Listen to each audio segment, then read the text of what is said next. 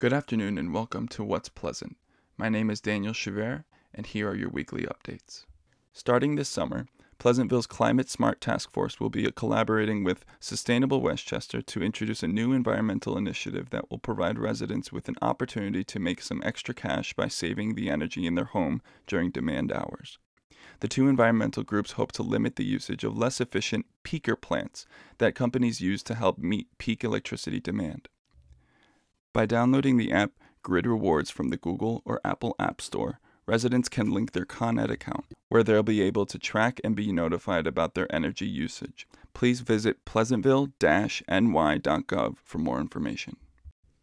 This past week, Westchester County employees partnered with New York Medical College to host a humanitarian drive to help victims suffering from the Russia-Ukraine conflict.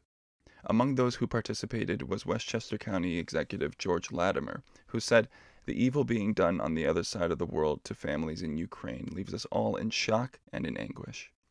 Many items were donated to the drive, including baby supplies, cold weather clothing, non-perishable foods, unused medical supplies, and much more. On March 15th, Westchester County Executive George Latimer released a statement urging residents to be prepared for flooding. Latimer highlighted how Westchester is historically susceptible to such natural disasters, while providing a list of steps that residents could take to prepare for them. The list included suggestions such as having a plan, getting to higher ground, and staying well informed.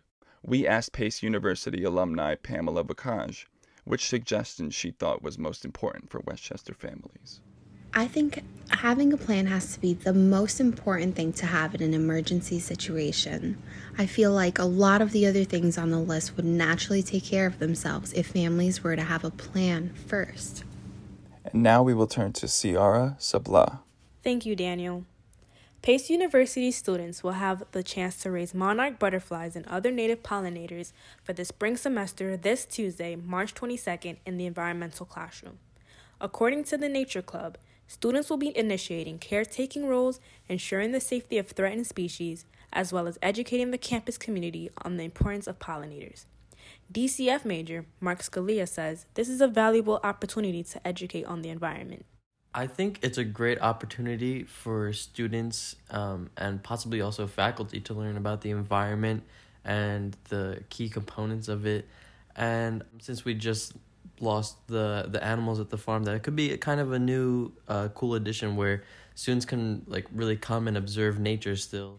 The Interfraternity Council and the University Pan-Hellenic Council will be hosting an event for fraternities to share their information about their specific philanthropies this Wednesday, March 23rd from 6 p.m. to 8 p.m. in the Kessel Multipurpose Room.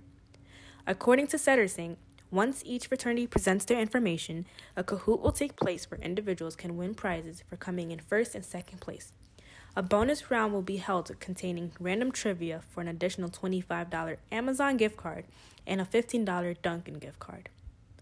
Pi Lambda Phi is hosting their annual Walk a Mile in Her Shoes event this Friday, March 25th from 1 p.m. to 4 p.m. on Kessel Lawn. According to Pi Lam on Sedersink, the Brothers of Pi Lambda Phi will walk laps around Alumni Hall for a small cost. All proceeds made will be donated to Hope's Store. Now here's Nikki Esper with the latest information from Pace University's NYC campus. Thank you, Sierra. There are many exciting things happening on the New York City campus. The Pace University 2022 Annual Art Student Exhibit will have submissions due March 30th to April 2nd. Students who have taken at least one art department course in fall 2021 or spring 2022 are invited to participate. This Thursday, March 24th at 7 p.m., LGBTQA is collaborating with Student Engagement and hosting an amateur drag show featuring Pagina Heels. This is a competition where Pace students will be able to compete for the drag queen. Here is Owen Tabor, a New York City student, on what he is looking forward to most. I'm really excited to meet Pangina Heels because she is such an inspiration, and I'm also excited to dance my little butt off. Students can get tickets for this event on pace.universitytickets.com. NYC's Center Stage is holding auditions this Tuesday, Wednesday, and Thursday for their one-act play festival. They ask that anyone and all come prepared with a 1-minute monologue. You can sign up through Sedersink or the link in their bio. Now here's Blake with the latest Setter Sports news. Thanks, Nikki. The women's basketball team took on number 1 seeded North Georgia in their Elite Eight matchup on Monday night, losing 68-61. The women played their hearts out, but unfortunately it wasn't enough to secure a trip to the Final Four.